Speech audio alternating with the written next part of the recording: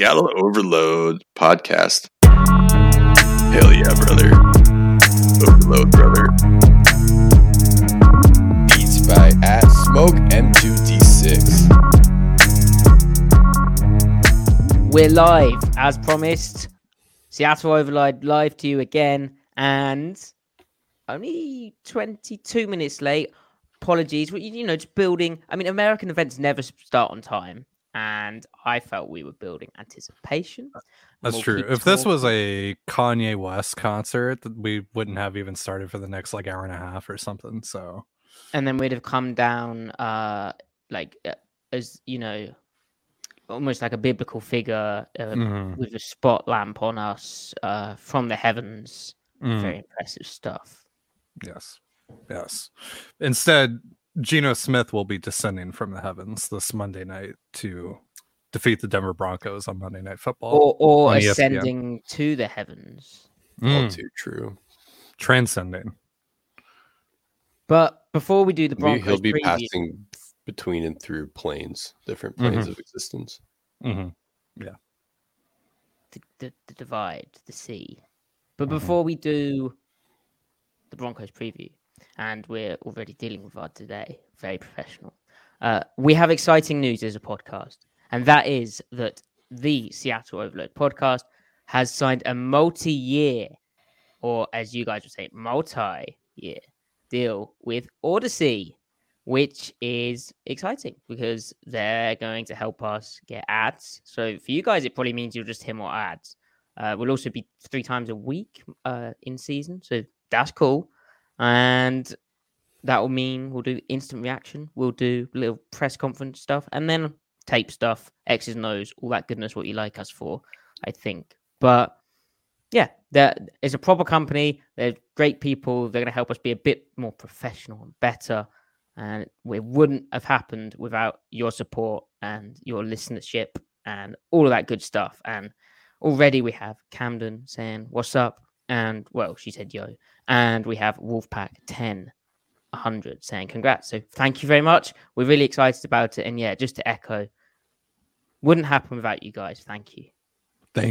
Thank you so much. Thank we're you. really looking forward to it. Thank you all. Mm-hmm. We will do our best so that you all see return on investment here. We want to make our stockholders happy. Yes. Please join us at the first of every month for our monthly shareholder meeting. We will not be accepting any ideas at this point, though. Thank you for your understanding. And I'm going to do my best to block out the sun here. Already transitioning to professional podcasting. So I'm like multitasking throughout the whole thing. Eventually the sun will go down. And then won't be a problem. But until then. And then it will come up again. Beautiful. Absolutely lovely. Right. So well, there was actually, this the sun article. is fixed in space. Well, the galaxy's moving, right? Oh, shoot. I don't remember my astronomy 101 class. The sun is fixed in the galaxy, but the galaxy is moving. So technically the sun's moving too. But relative, the sun moving. rises The in the west and then sets in the east. Is that correct? Yeah. Nailed it. And Z is a vowel. Okay. I know that Camden wanted to know if the Broncos have a fullback. They do. His name is Andrew Beck. Interesting. Okay. How will they use the fullback? Before the Broncos, though, there was an article written by Brady Henderson of ESPN, and it caused a stir. It came out today. It was sort of detailing the Russell Wilson Seahawks breakup. I'm not actually sure personally how much new information there was necessarily. I think it was just more detail, and my main takeaway was, wow, this is like any human relationship really, where things have gone south either side. I think sort of what we said, where that both parties have sort of pushed each other away and over time grown apart. Like very sad. Mum and dad have broken up, that sort of thing. But well, firstly, do you agree with that? And then secondly, was there anything that stood out to you as being interesting other than the fact that certain parts appeared to be written by Mark Rogers? I mean, yeah, no, I agree with you. I agree that nothing felt new. And at first, my initial reaction was, well, the timing feels weird that this was written. But then I thought, well, no, it doesn't. They're not covering. Brady Henderson isn't covering the breakup so much as he's covering Monday Night Football. So it makes sense that ESPN would dip their hand into this story, which has been dipped into by like 3 other outlets, prominent ones. But I think Brady Henderson does his homework. So the fact that, we know that he made the rounds with people that he thought were important to the story and that he came away with essentially the same conclusions as everyone else, give or take a detail or two, right? It probably hammers home that this is the story and these are the perspectives from both sides of the team, that there's not a lot being left out. Now maybe there is, as far as what led to certain like positions that each side took, like how you get from A to Z maybe. But all in all, yeah, I would summarize it the same way you would, Maddie. I don't think a lot of the rift was over the what so much as in like, what does Russ have versus what is he wanting? I feel like, the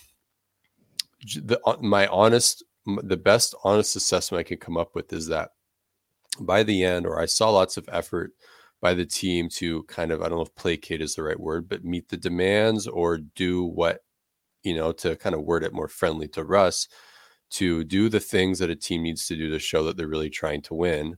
I felt like they did that. So, and I assume Russ is a rational actor, and that I think it's hard to disagree with that they did do those things. So that leads me to believe that the relationship broke down, not over where they ended, but kind of how they got there. And once the nature.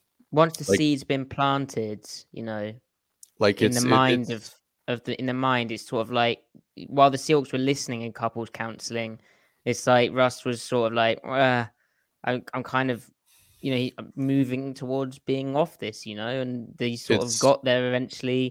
But the MVP fixation thing, that seems to bother him. And I guess why not try a new place to try it? If you think you're that guy who can go and do that, and the Seahawks are trying to do things to help you, but ultimately they're coming from a slightly different spot. You also know how they think in different ways about things. And you know who they are ultimately. Like you can't change that much. And by the way, sorry, go ahead, Ty. Sorry, just real quick, like on the MVP fixation thing, that part rubbed me the wrong way, and I would assume rubbed the Seahawks the wrong way as well. Specifically when it comes to that Atlanta game that Brady wrote about in his article. Remember they got off to a 24-0 start, and then Brady talks about, he only threw 5 passes in the second half, and he was pissed off at Pete because, for not being more aggressive. But basically he was more pissed off because he wanted to grab reins of the MVP race with Lamar Jackson on a bye week instead of, the reasoning for him being pissed not being the fact that they gave up 20 unanswered to Matt Schaub and the Falcons and they only won that game by 7. Like his priorities are messed up at that point. Like he's not worried about like how that impacted the team in that moment, not being aggressive, how it impacted him and his hopes for the MVP. Like that part, like now. To be fair, I agree that was where his heart is actually at with it. Now, I don't disbelieve that he wants to win either, but I think that part of it, elements of that was probably sourced from the not Russ camp about the MVP part. Like Brady. Well, yeah. What does if that came from the Russ camp? What does that paint him in a slightly bad light? So why would they? If I had to guess, Brady probably extracted that Russ had contention over the Atlanta game and then goes and cross-references it with someone from Seattle's side, which isn't necessarily Pete or Schneider. A lot of times they have to go in the back door with some lower level assistant, right? And then that could be them. Well, Russ really wants to win MVP because publicly Russ has always said, which we all know isn't true, and I'm not faulting him for taking that position either necessarily, but publicly he's always said, "Oh, I don't care about the MVP." Like, yes, you do. Like, you've publicly said that you know, legacy is important to you. You want to break away. He wants to be the Derek Jeter. He wants to be the Tom Brady. He's said that multiple. Yeah, he said that time and time and time. It's the inauthentic nature of some of his stuff that is understandably grinding for people, and including myself, actually. The other thing with this as well is like, what's like the, you know, what's Russell's camp trying to get at this? They're not trying to sway the opinion or boost the PR of Russell to Seahawks fans, right? This is for like a national audience, where if you look at like a lot of the comments and reactions to this, is kind of buying into the, you know, meme Pete Carroll, you know, aren't the Seahawks stupid for trading Russell?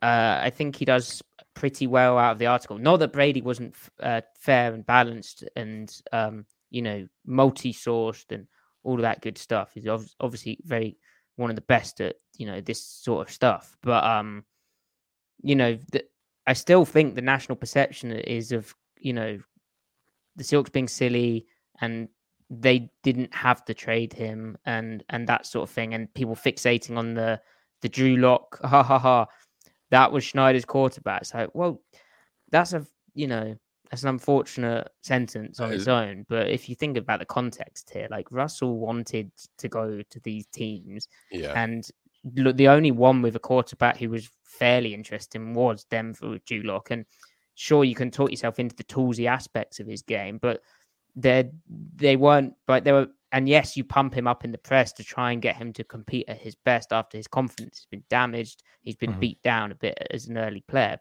And yes, there's still some stuff there with Locke, even though I think we probably know he's never going to be it.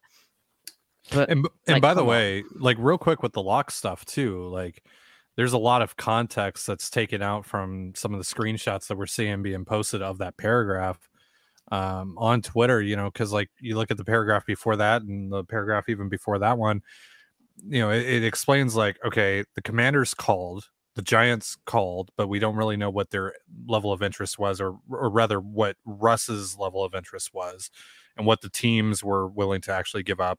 And then the Saints were basically just being kind of led on to drive up the price from Denver. That didn't seem like that was actually a real possibility there. And I mean, even then, taking those four teams into account, let's just talk about the quarterbacks that were on those respective rosters the day that Russ was traded. Daniel Jones, Taylor Heineke, Taysom Hill, Drew Lock, Ian Book, Brett Rippon, Jake Fromm, Davis Webb.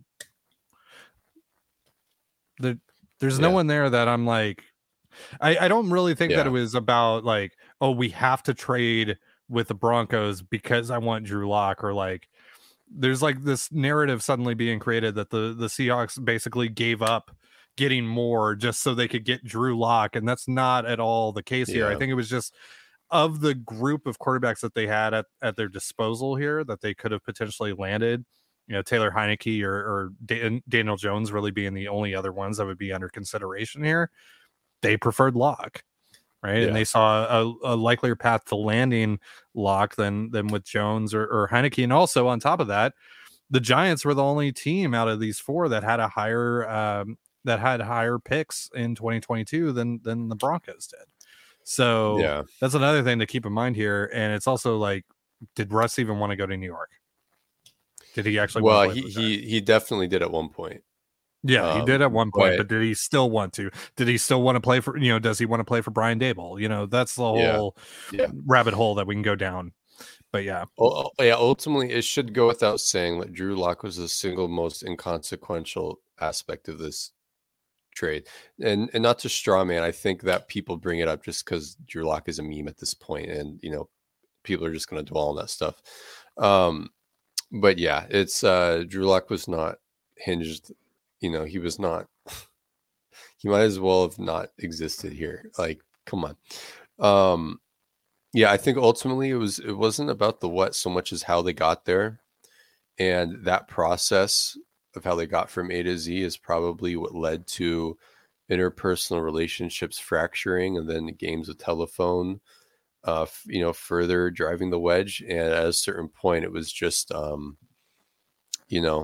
was just beyond saving. Now, that said, the person that was the most invested in trying to keep it all together was Pete Carroll. That's what all the articles have said. He came out of this kind of great because it was like Pete was constantly like, he came out of but we this love as Russell. he Pete came out Russell's he came out of guy. this as someone that greatly values the quarterback position, in fact. And you know how, Griff, you said not much more's come out, and we probably won't get the finer details of this. Like we're not going to hear an audio recording of the day it went down and the discussions. Unfortunately, this ain't like all access stuff. But the point in which Pete was like, let's go do it. That would be really interesting. And in my opinion, I reckon it's probably like just talking with Russ, and Russ just been like, hey, you know what? Yeah, it came close. The 2021 off season, 2022. He's probably just like, Pete, please. I think we can just. And Pete probably broke his heart, but also, let your guys go. Like I think Pete. Yeah.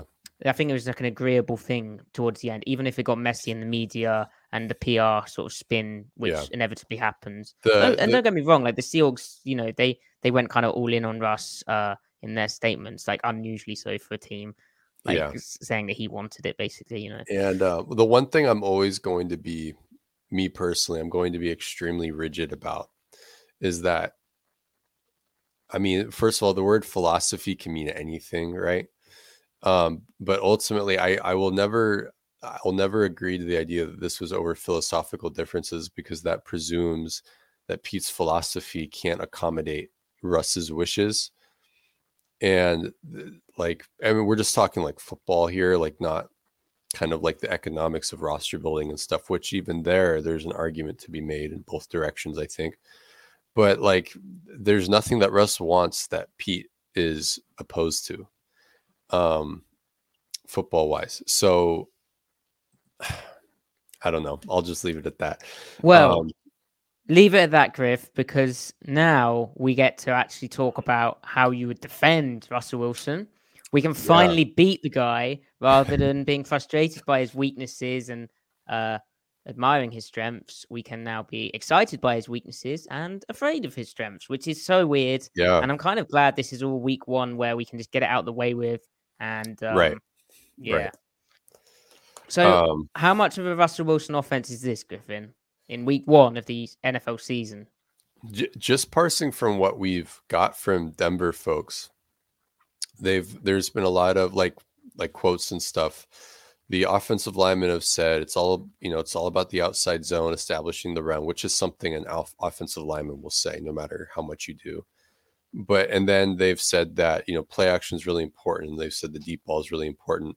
Cortland Sutton or some of the receivers have said how we have the initial play, then we also have the second play, the scramble drill. And then we've also seen in the Denver preseason, they're gun running a little bit.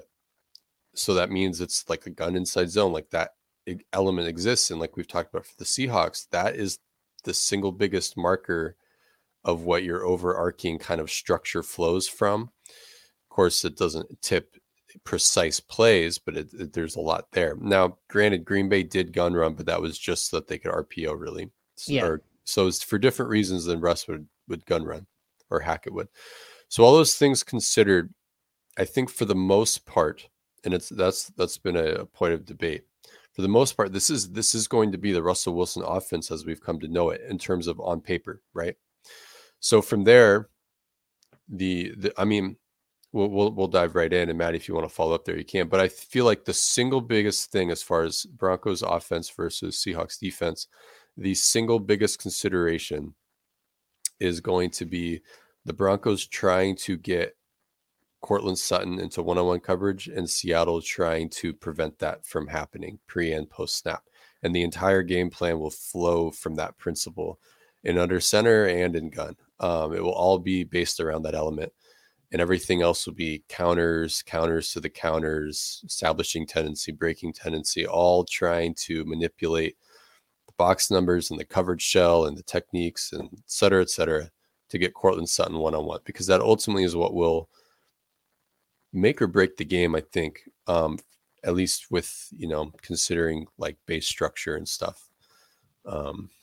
Yeah, it sounds like Sutton is he's the guy I picked up in fantasy football, like I don't know, pick. like a soulless, moralless, moral compass lacking person. No, but yeah, he seems like Russ's guy. It seems like they've established a connection, and I think to add to that, Griff, I think the one difference we see potential difference is perhaps more empty formation usage, but then you can only do so much of that. And John Carey in the comments goes, Griff, talk about min-maxing, and you can only min-max so often. Like, it's good you've got some min-maxing fans here, but I think they do try to do a bit more empty, and I do think perhaps maybe they start the game going up tempo, and that can be a very quick 3 and out as well as it can be a very quick,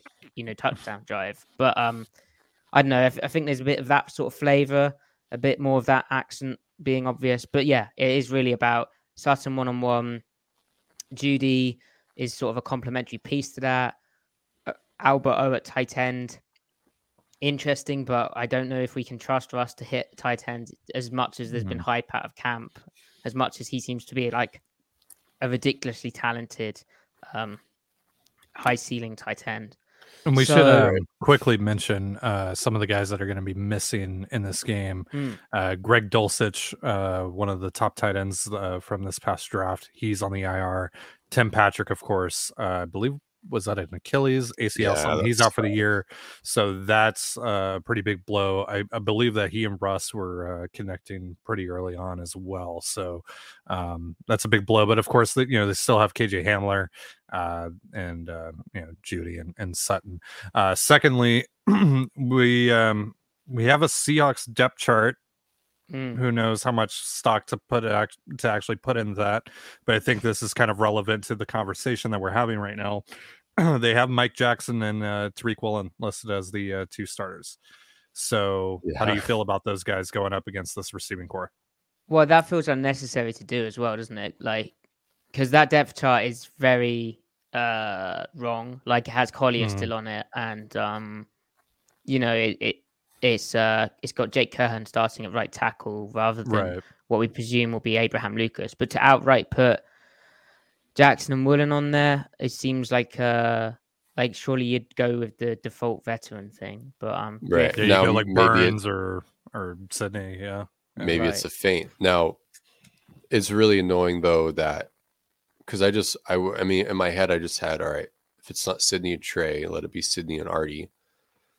But it doesn't even sound like Artie's been playing right corner, which he did in Chicago. And he spent a bit of time there very early in camp, but then we only saw him at left corner in the preseason, very limited preseason action that he got. And for him to do that in game 3 suggested that he'd been working at left corner, for that recent time frame. And like I think we all find Mike Jackson like inspiring and kind of are rooting for him and think he can have a higher floor than some might think. Tariq Woolen is exciting in general, but then it's also exciting in bad ways too, because he's just so green and all the things we've talked about in previous episodes. So that will definitely be interesting. And if it's not the veterans out there for health, or maybe they didn't win the battle, the training camp and preseason battle, that will definitely influence how they scheme as well. But so let's get into that. So in under center, when the Broncos are under center, right, it's either going to be outside zone or it's going to be play action. I think Seattle will match with Bear, whether it's base or nickel. I think they'll definitely match with Bear. And well, I suspect nickel actually, so that it's easier for them to play half quarter. I don't know if they want to play pure form quarters, because even though you're under center, if they catch you in quarters, you can still call a 7-step drop with Russ, no play action, and try to hit that fade or go ball, right?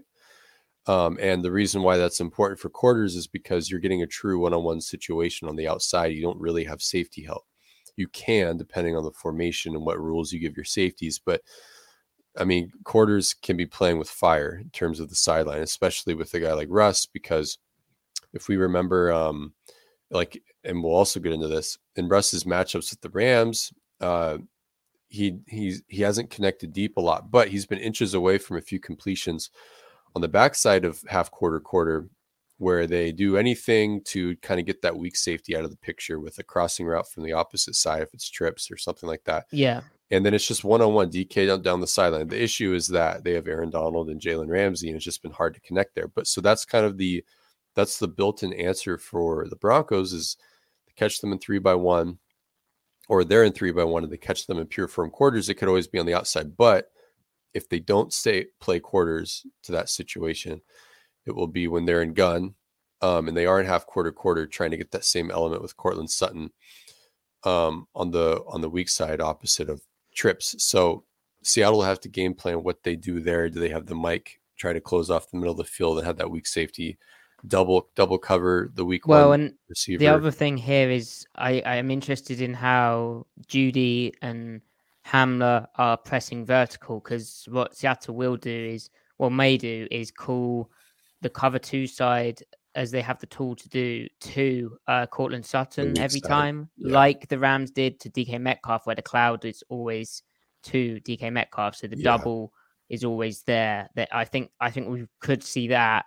And the other thing to me is the defense has moved into continued moving in a direction that is advantageous for beating Russell Wilson. Like, if you go back and watch the Chicago Bears game last year and how Russ struggled against their quarter, half quarter coverages, particularly the half quarter stuff, that is kind of the template for what Seattle, and obviously with Sean Desai in the building, is hoping to achieve this time round. Now, Russell will be aware of his weakness against that, but if you just deny him the one-on-one to his favorite target, as the Bears did, removing it to DK Metcalf by playing the half and the cover 2 cornerback to that side, and then you achieve decent quarters layering to the next read on the other side, you sort of remove the 2 outer receivers from the picture, then really good things can happen because of what, Russ is being so close to the outside of the numbers, being so close to the sideline.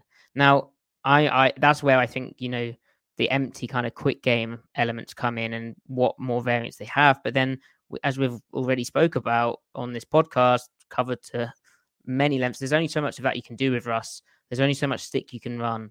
So I don't know. It'll be an interesting one to play out. And the coverage dilemma you mentioned, Griff, about the backside quarter, like, I'm pretty sure Jerry Jeudy can run a comeback against quarters. But it'll be interesting. And the Broncos haven't played any preseason football. They're the starters. So how much rust there is, how much sort of figuring out there has to be between Hackett and Russ of like, okay, we're going to do this, we're going to do that.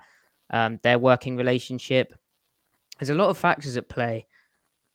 And But the one thing with the Bear thing is figuring out, like, if you're going to have base personnel on the field, how do you then adapt to if they're, coming out in under center, shifting out into empty, and then not getting caught in a bad matchup, which is why the big nickel package of having a Bear front, but be able to bump that out into something which looks all right against, say, like 11 personnel, using the talents of Conjay Diggs as like a slot / safety, and then using the talents of Jamal Adams as like a tight end up matcher, can be blitzed from the slot, but also can play in the box, using those sorts of deals to play matchups, basically, and be able to stay sound for both kind of deals, under center and gun. That, I think, is going to be a big deal. All right. Do you guys want to open it up to a couple questions? Yeah, let's go, Ty. Let's do it. All right. Camden wants to know, who would you rather shoot in a gap, Brooks or Adams? Oh, depends what gap. in the situation. I don't know if Camden was saying a gap or the A gap. I wondered that too. I think just any. Who would you rather have? Any and gap. Is it pass or run? Right? Is this because Jordan Brooks was really good as like the wolf blitzer last year, Maddie, which you can talk about on the man side of the protection. They would get 3 over 2 week, and he'd knife that really fast. Jamal Adams though looked really good as the backside fitter on outside zone when he was away from it and getting all the way through. He made a bunch of plays in the backfield doing that. I think the Colts and the Vikings game, he had examples there. So Brooks is so good at being able to run downhill very thick and then somehow sort of contort his body to avoid contact while staying incredibly thick. Impressive. All right. John you Kerry. guys hear my dog's cameo at the moment? Yes, let's go. Yes, yeah, let's go. Got a Brady cameo. Oh, we haven't mentioned the volcano. What the hell, Griff? That's nothing to worry about. Nothing to see here. Move along.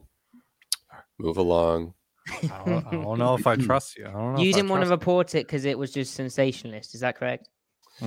Yeah, I don't. It's like Leslie Nielsen and what is that? An Airplane, where he's like, nothing to see here. Move along. Yeah, and there's an explosion going on behind him. But in this case, it's true. It's not state media trying to propagandize you. Okay, Leslie. Gotcha. Remember, I'm a grassroots third party private sector watchdog over the mountains. So if anything happens and I happen to be up there when it happens, I'll tweet about it. Good. All right. Doing the Lord's work. Shout out to Colby for throwing in the Thydane Gonzalez in here. That's apparently the nickname I've been given by our listeners over at CTZ and Lockdown. Okay, Thigh. Yeah, Thigh. Juicy Thigh. Yeah, little juicy legs. All right, John Kerry. If Russ puts up huge numbers, is it because the D fails to execute, or Russ starts throwing over the middle? I think it's because if Russ puts up big numbers, it's two main things. They just find their matchups on the perimeter, and they just get lucky and hit them. Not lucky, but like they take advantage. They capitalize. And they're smart in looking for them. And then secondly, I think Russ probably makes some plays out of structure. That doesn't mean out of the pocket necessarily, but just, variance plays, something breaks down. And yeah, I think Seattle might have a bust or two in them. That's totally possible, right? Yeah, first time especially if they're Adams starting out there. Especially if they're starting Woolen and Jackson, and Jackson only has 4 career starts. This will be Woolen's first career start. Like, right. Well, because every time we hear happens as well about the importance of playing together and chemistry, and yet with preseason being injury risky, people still don't play, and so you inevitably still get the issues from a lack of playing time together in real time. But and extrapolating that question towards the season, because it could have been talking that. Did I just knock my mic out? No, I hear you. Perfect. No, you're good. I need to get a new mic cable, professional. But extrapolating that question towards the season, I think that again, I view it in really sort of adding to what Griffin said, because obviously I agree with that, but I view it in simplistic terms of how if you're running the ball well enough, teams will eventually have to be more +1 in the box. And so they will leave more obvious and more accessible one-on-ones on the outside. And so as much as there's the talk of, letting Russ cook and passing the football, the way defensive coordinators work is, and even like the Staleys of the world, right? Who like box theory and all of that stuff and the trendy things. But eventually, if you're getting the ball run down your throat, you will play middle field closed structure. And so if the Broncos have a good run game and, Javonte Williams is heavily hyped up and Griffin's talked about the offensive lineman talking about outside zone and all this run action stuff. But if they have that, well, then, that's when Russell can be highly productive. And by all accounts, this is a good offensive line. Like it's especially run blocking wise. Garrett Bowles, Dalton Risner, Lord Cushenberry, Quinn Miners, Billy Turner. Like that's a solid interior blocking trio. I heard that actually the Seahawks wanted Quinn Miners in the Russell Wilson package. And pass pro wise, Bowles, I think that's an interesting matchup versus Darryl Taylor. I'm still not sure on Bowles, even though I believe it all sort of came together for him last year. But Seattle should be able to do some stuff up front, I think. The matchups up front are really interesting because, I mean, their PFF grades are much different. But when I look at the Broncos offensive line and when I watched Locke, I thought this O-line is fine. Nothing better, nothing worse. And I was like, I got Seahawks vibes from them. Like the Seahawks offensive line, for the most part, when it's healthy, is fine. Has some good stretches, has some bad stretches. But all in all, it's fine. I mean, Bowles has weird technique, but he's talented and it just makes it work. Risner is, I think, really good, really solid guard. Cushenberry he improved last year, but he doesn't really impress me that much. But if I was a Broncos fan, I'd probably be saying, well, he made a leap last year. Will he make another one? Right. So who knows what he is this year? Hope. Right. Exactly. As we all do. But I feel like it's fair to say in the one-on-one blocking setting, Woods still wins that matchup. Their right guard, I'm blanking on his name. He replaced, I think, Glasgow last year. Well, I think Miners will play there. Oh, right. Miners. Yeah, Miners. Yeah, I didn't like Miners' college tape. I felt like he was kind of like a meme pick, small school try-hard guy who is undersized. I don't know. Well, he was. Mm-hmm. Yeah, and he had some good games and he had some bad games last year, but enough to like rally around. Like there's promise, but he's not a sure thing yet. Now the right tackle they signed, Billy Turner, out of Green Bay. He's been a guard and a tackle, and I think he was a backup for Green Bay. And every time he got prolonged stretches as a starter, he's like, oh, this guy probably should be a starter. Always seems to happen with Green Bay. Yeah. Yeah, they always have good development there. So I mean, it's kind of like a 2020 Shell signing there. So honestly, and Shell was really good in 2020 and then fell off in 2021. I think that was mostly injury driven. Mm-hmm. But I mean, like I see a solid offensive line. I don't see anything monstrous though. And I think Darryl Taylor can give Billy Turner some fits, but I also think Billy Turner also has it in him to zero out Taylor. So I feel like it's just really even matchups. Good early test, not too difficult, but it's a good early test, especially for the interior pass rushers, because you're going up against, an interior situation that I think is fine, not anything better than that. So we'll kind of know what they have, what they're going to get out of Puna, Quentin Jefferson, and especially Shelby Harris. I don't really have any concerns about Shelby. I mean, that bull rush looks so live. Looks so real in the preseason. It looked as good as it did when I watched him in the regular season last year. This guy had a really high pressure rate.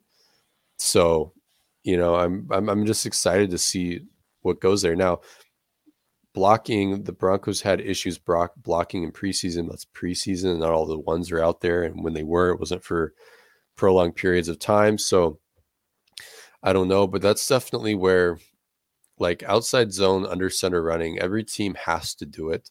And you don't have to be efficient running there in order to play action well. Like, we know that. But given that you have to do it and you can incur negative runs there, that means any positive run is gravy. So you can't let any explosive runs happen. It's their goal. Like, you hear them in press conferences, they're all trying, like, you gotta get explosive, with your running. You got to set the tone. Like, they all talk about the way people say you shouldn't view the run game, but they're going to do it anyway. Right. So it's just when they do it, don't let them pop one, keep those median gains around 2-3 yards, get some tackles for losses. Right.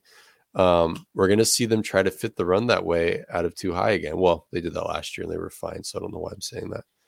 But yeah, Maddie, like you said earlier, when they're in gun, Russ's adjusted net yards over average, which is just kind of like a better, a more comprehensive yards per attempt measure, really includes sacks and stuff. In the gun on early downs, maybe it isn't early downs, I need to double check this, but he's only had one top 10 season against too high when in the gun, because I specify gun because that's when they're in a drop back scenario. Yeah. You'd almost think it would be higher, right? But Well, so only one top 10 season in the last 6 years against too high, all too high coverages combined winning gun using adjusted net yards over average or per attempt, per attempt, not average. But then against one high, like 4 of the last 6 seasons are in our top 10. Mhm. So the reason why Pete Carroll gun runs is actually for a lot of reasons. But if you put enough runs on tape when you're in gun, even if like your gun pass rate is like 75, 80%, if you spend that much time in gun, there's still hundreds of snaps that are gun inside zone. So they're still going to the defense is still going to put out balanced personnel in early downs to try to match that. So, and you do that enough, they might just feel more comfortable, playing more one high or spinning late or something. So, Well, also I feel like trying to dare Russ, because Russ has such a penchant for throwing the alert when you get single high. If you can try and trick him into throwing the alert and defaulting to the alert and not reading out the concept, and then you do spin into too high, then I think that would be a nice approach. But yeah. Also, it should be noted, Russ's main gun drop back is quick game, because the quick game plays off the fade, and then they use, because you don't have a like substantive five-step drop Same back job, game yeah. to provide the constraint for the quick game, which provides the constraint for the fade ball.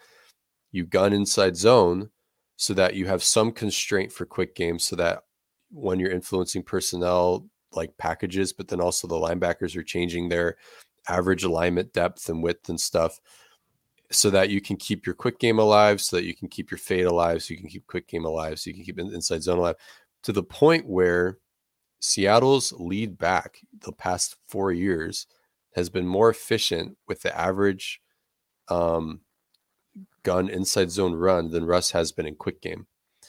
Now, there's some larger commentary there at large, because like when teams increase their pass rate year to year, that's the bucket that they're tapping into the most. It's really non-efficient passes. And then like only like 15 quarterbacks are actually generating above average or a positive EPA in quick game.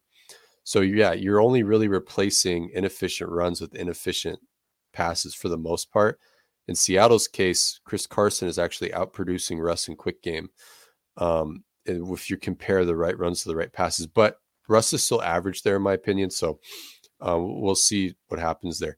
The other big thing to look for is, does Hackett have a more comprehensive drop back game? I don't think so, but we'll see. Yeah, there's only so much we think you can do with Russ in terms of the drop back game and how wide reaching that can be because of the limitations to his approach.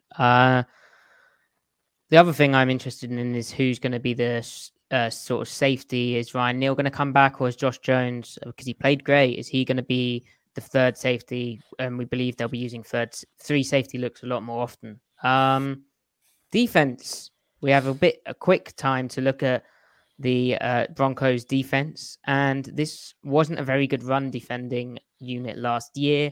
They've added DJ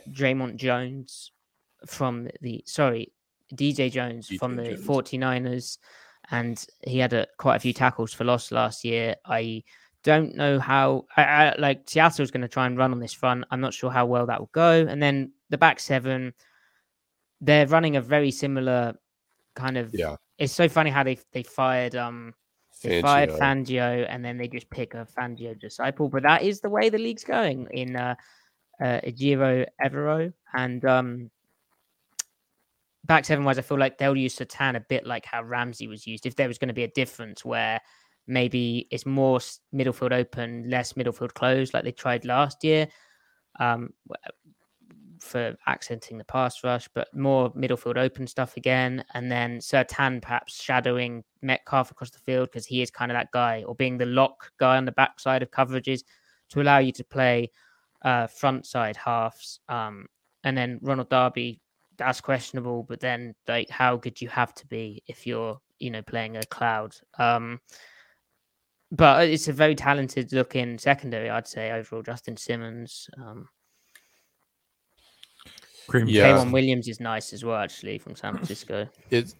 The macro game plan is interesting to me, because I feel like I wouldn't be shocked if Seattle opens with their gun package and stays in it for a while and see if they can actually move the ball.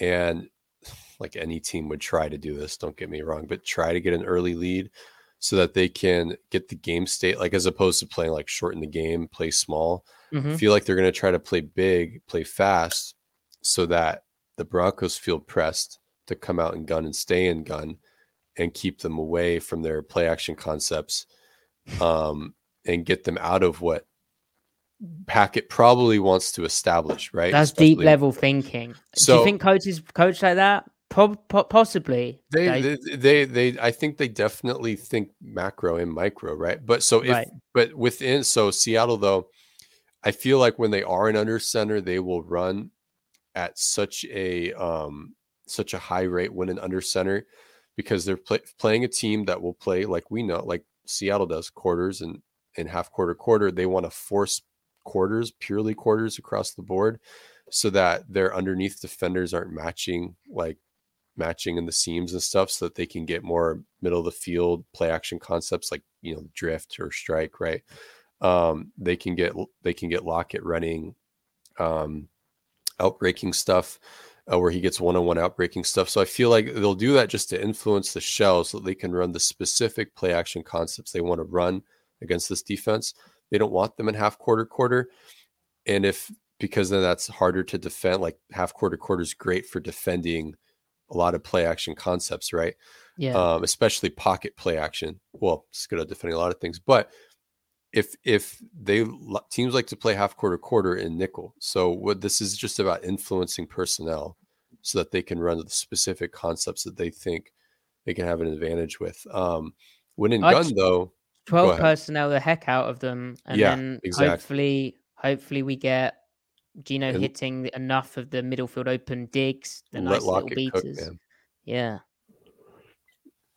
I think Lockett can win them this game, but I don't know if that will happen. I don't. Well, if you're matched, because if you're matched with base, you can get him on a linebacker as well if you work it right. And if Surtan's paying attention to DK Metcalf, which I think might happen. Yeah.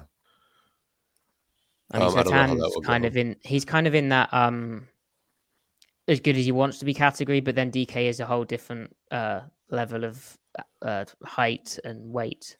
Right. Now, when they do go into gun, they know Seattle isn't going to gun run if they've done their homework. So they will be matching with nickel zone, especially like on base downs. I think that'll be their base call. It'll be like 3 deep, 3 under fire zone of Williams, like he just did in San Francisco for ages. And then, So when that happens, I don't know if Seattle will have a lot of luck with I don't know if we'll see Dagger this week, right? Or at least drop back, get Dagger. Because the fire zone kills it.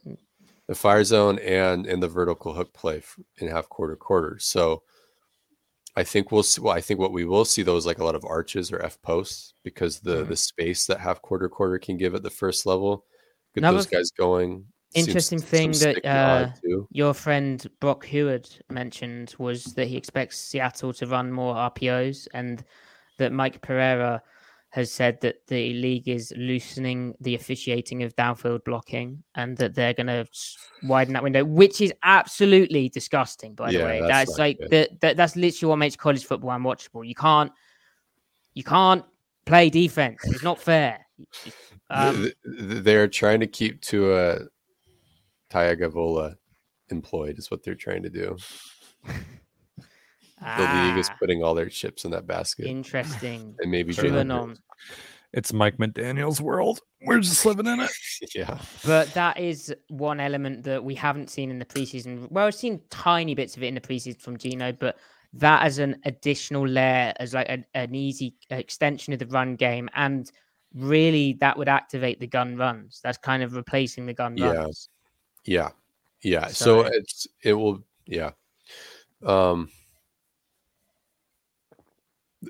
Yeah, I don't know. What do we think predictions wise? The three of us. Yes. So we were asked actually. Here, let me. I think Seattle covers. I don't. The spread is 6.5 points. Broncos win. Seahawks 23, Broncos 20. All right, I like that you're See, now I totally am convinced the Broncos will have Russ will be fine this year. Broncos will have a better season, but I do think Russ won't have a great game, and I think that it will be a 1-score game. But how do you predict this? I feel like this is going to be one of those south end zone last second, like just because like we suddenly or we think that suddenly now that Russ is gone, like the Seahawks are just going to stop playing in weird games. No. Yeah. Also, Russ is in this game, so it's going to be weird. Yeah. It's going to be weird, and it's on Monday night, and they're wearing those action green. Look, both Pete and Hackett are weirdos too. Yeah. So completely weird. Yeah. The whole game's gonna have weird energy to it, nationally televised. I'm gonna go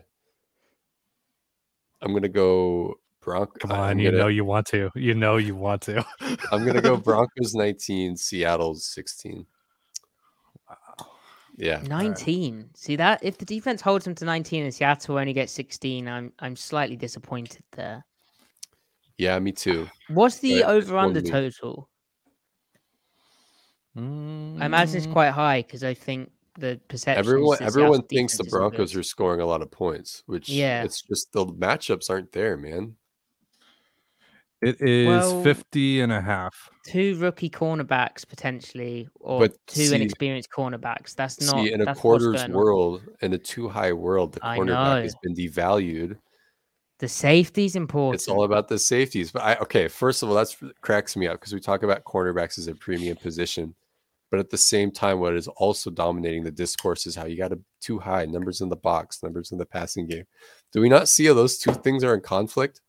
Yeah. If corners are premium, then you have 2 corners and they're good, you should be playing cover 1. You shouldn't be playing too high. No. Okay. All right. Seahawks 28. Broncos 14. Dude, could you imagine? Could you imagine though for a second? I can imagine. And the Broncos, that's like a weird thing. That's not 2 touchdowns. That's like something weird's happened. Yeah. I think there's going to be some growing pains. Obviously, there's going to be a lot of growing pains for the Seahawks, especially with like the young guys that they're potentially starting.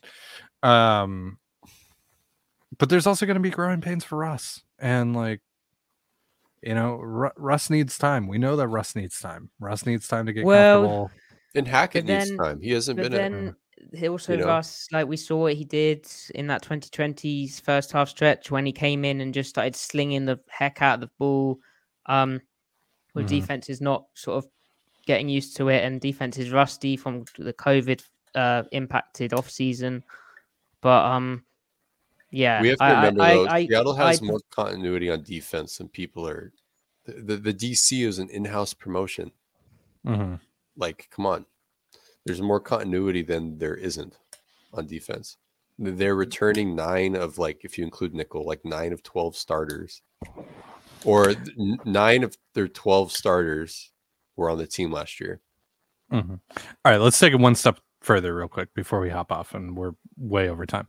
But let's get some, like, actual, like, because I think we were actually asked to do, like, some highlight predictions as well. So going off of our score predictions, how do we get there? How do we get to those scores?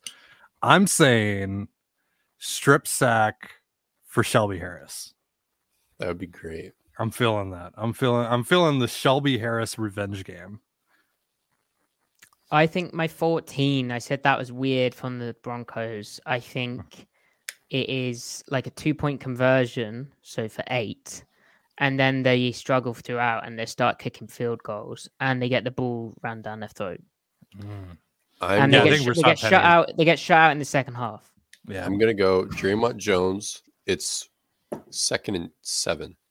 2nd and 7. Draymond Jones gets a good get off and a clean forklift into a rip and gets the corner at Gabe Jackson. And clean to the backfield.